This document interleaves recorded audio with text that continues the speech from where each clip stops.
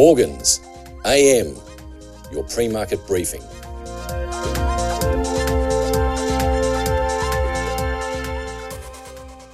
US equity markets advanced as US voters head to the polling booths tonight for the midterm elections, and with investors eyeing inflation data due out later this week.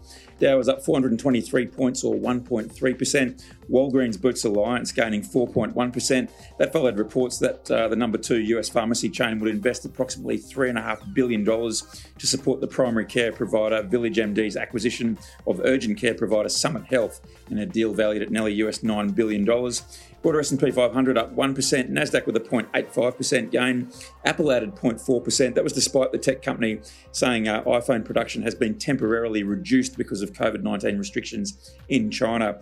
Meta Platforms gained 6.5%, the day after the Wall Street Journal reported that the company could start layoffs as soon as Wednesday. Small cap Russell 2000 index rising 0.6%. Carvana continued to tumble, down 15.6% overnight. Trading in the stock briefly halted during the session, and that of course follows their disappointing third quarter results released after the closing bell of last Thursday's session. On the US corporate earnings front, notable companies reporting tonight include Constellation Energy, DuPont, Norwegian Cruise Line Holdings, Occidental Petroleum, and Walt Disney. On the US economic data front, total consumer credit rose to $25 billion in September.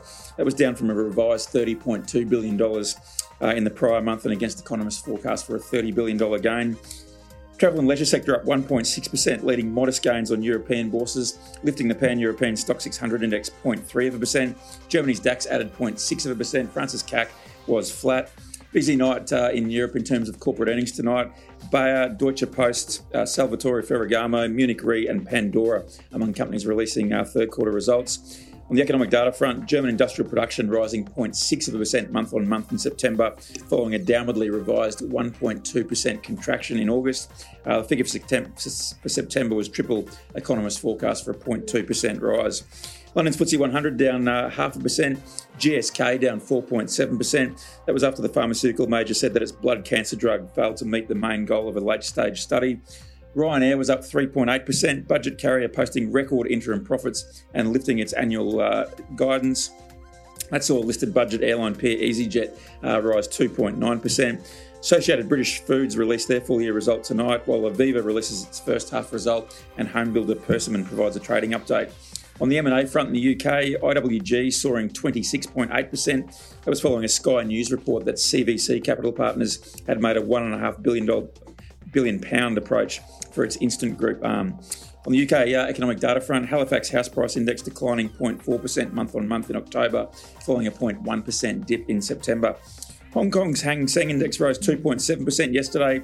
China's CSI 300 adding 0.2%. Traders seemingly continuing to believe that China will soften its zero COVID policy stance. Economists at Goldman Sachs penned a note yesterday and said that the actual reopening is still months away as elderly vaccination rates remain low and case fatality rates appear high among those unvaccinated based on Hong Kong official data. The economist adding that the government is probably working on an exit strategy and that the investment bank expects the country to reopen in the second quarter of 2023. Base metals were weaker across the board after a very strong session last Friday.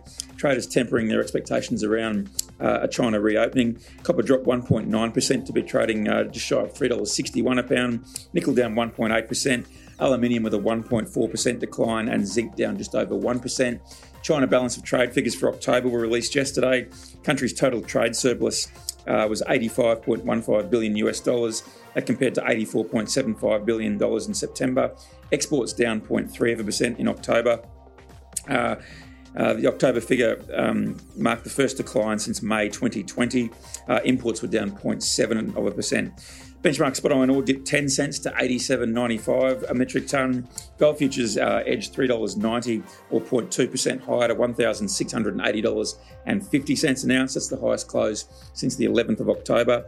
Oil prices easing after those reports that China's COVID policy would stay in place, but a Wall Street Journal report seemed to suggest that there is some wiggle room as far as a reopening. WTI was down 82 cents or 0.9% at 91.79 a barrel. Brent losing 65 cents or 0.7% to 97.92 a barrel. China customs data, as I alluded to, was released yesterday. Crude oil imports averaging 10.2 million barrels a day in October. It's the strongest monthly import figure since May, so that was also fueling reopening speculation in some quarters. 10-year Treasury yields in the US up almost 9 basis points to 2.93%. 2-year note yield climbed 12.4 basis points to 2.66%.